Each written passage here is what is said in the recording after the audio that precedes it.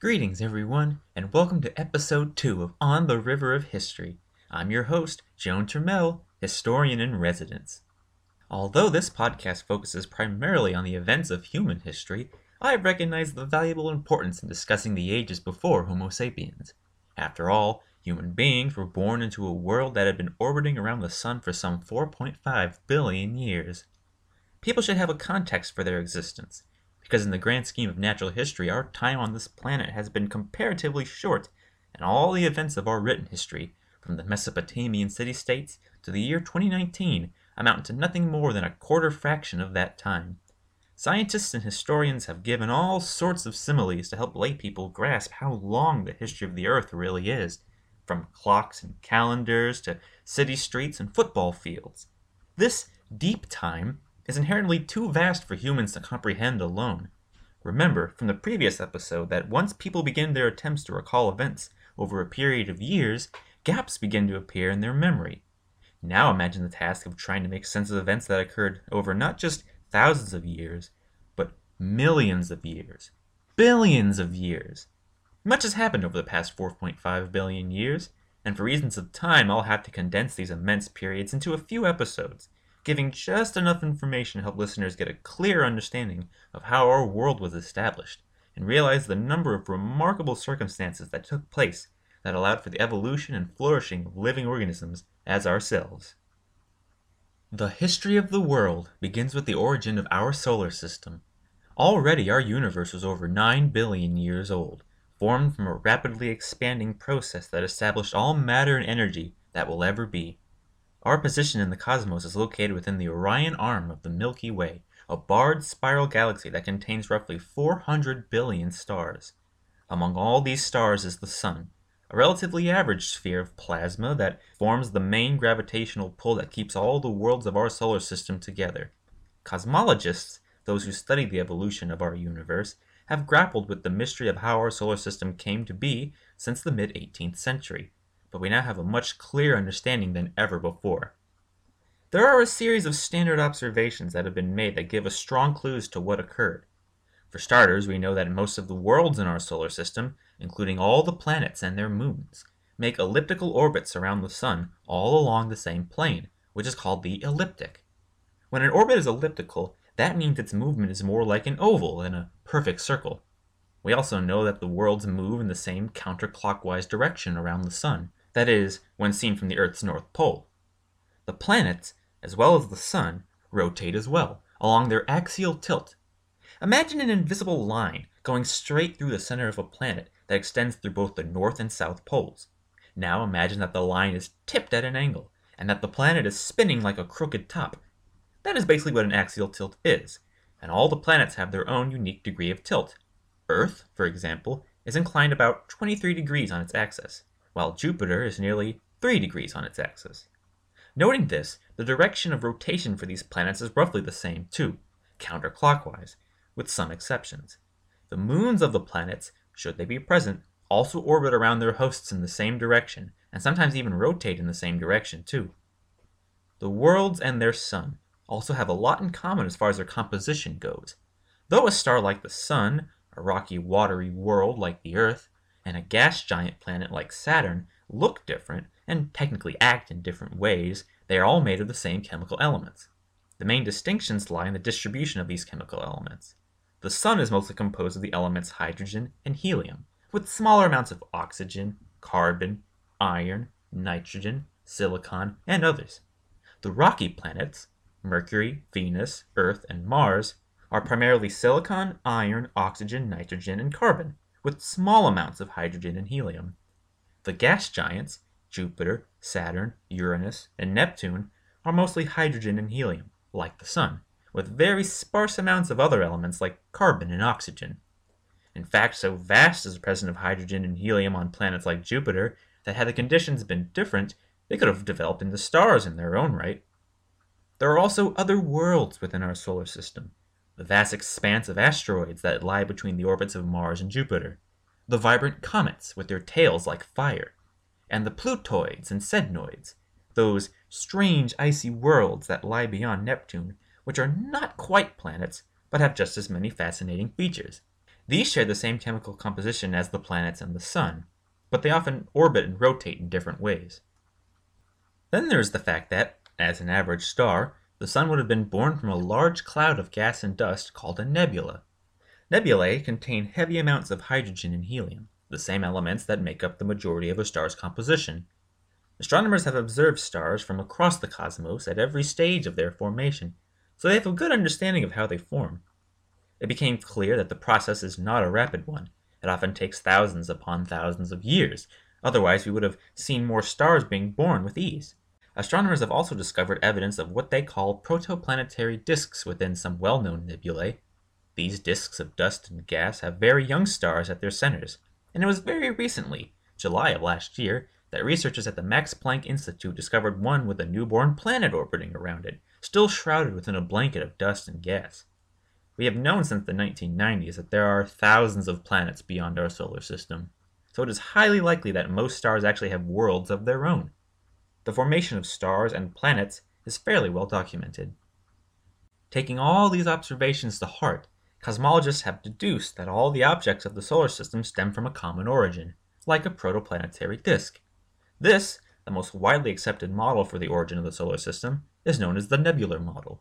I say most widely accepted because it is the one that has withstood the most rigorous testing as opposed to other proposed models. There are a share of issues, but for lack of a better model, this is the best one we have. Because cosmologists do not have entire solar systems to play with and experiment on, most astronomical tests are conducted on computers, where highly accurate models of the positions and movements of the planets and the Sun are recorded. They can make their own protoplanetary disks and simulate the scenarios required to produce a solar system just like our own. Thanks to decades of research, this is what cosmologists have developed as an educated model for the birth of the solar system.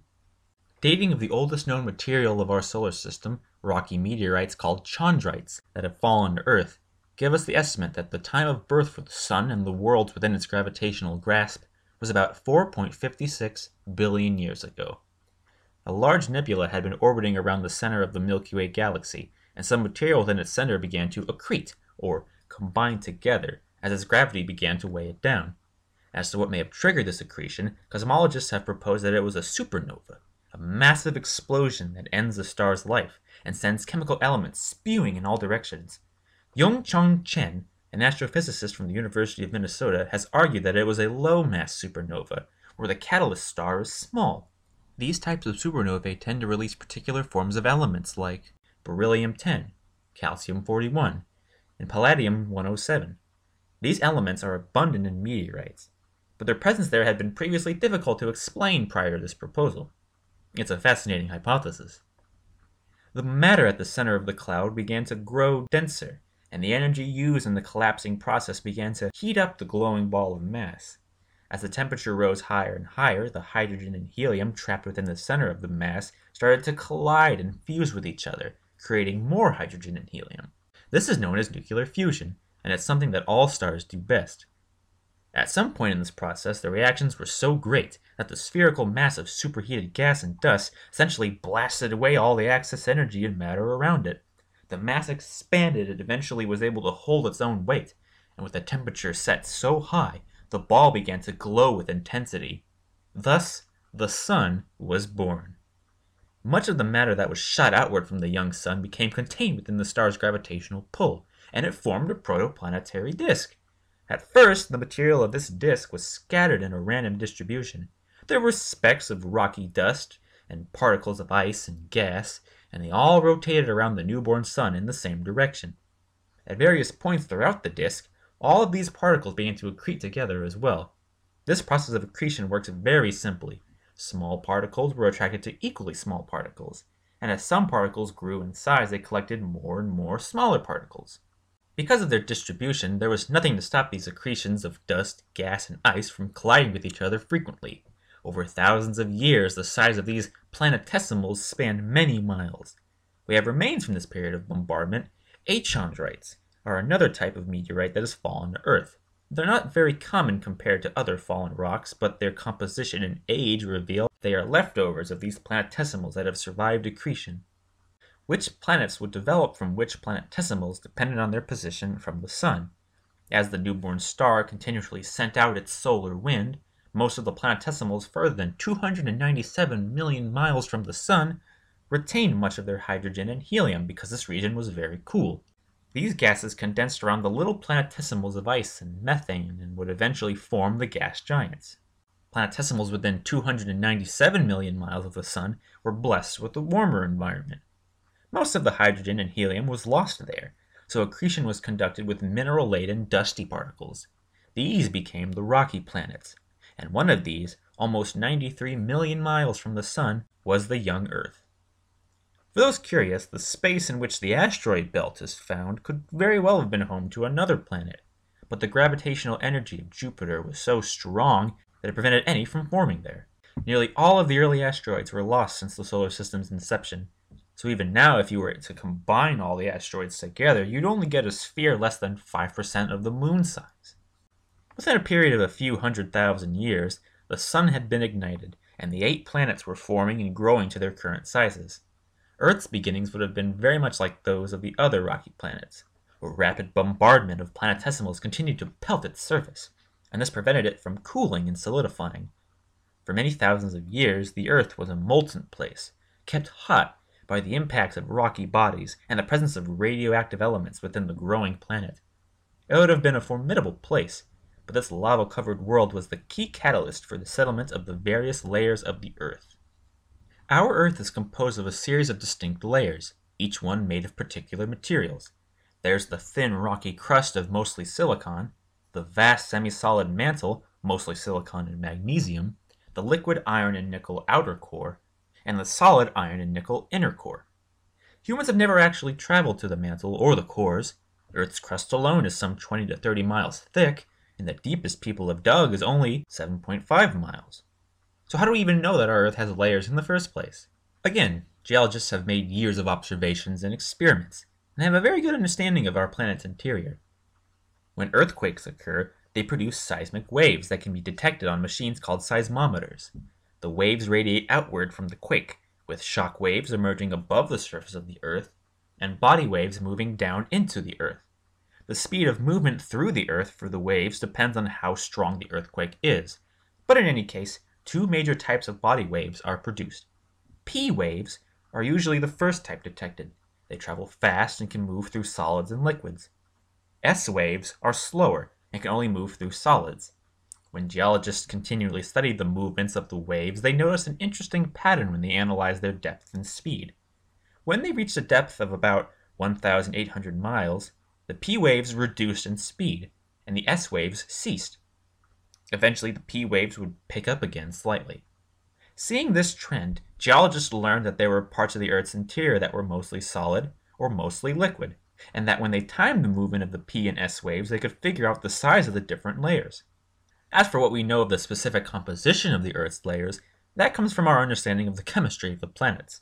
We know that the very existence of a crust means that it would have to have a density that is lighter than that of the planet as a whole. So, in principle, that means that what lies below it must have a heavier density.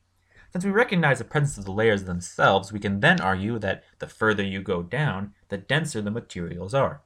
For example, one element that is found in abundance throughout the solar system and the cosmos as a whole is iron.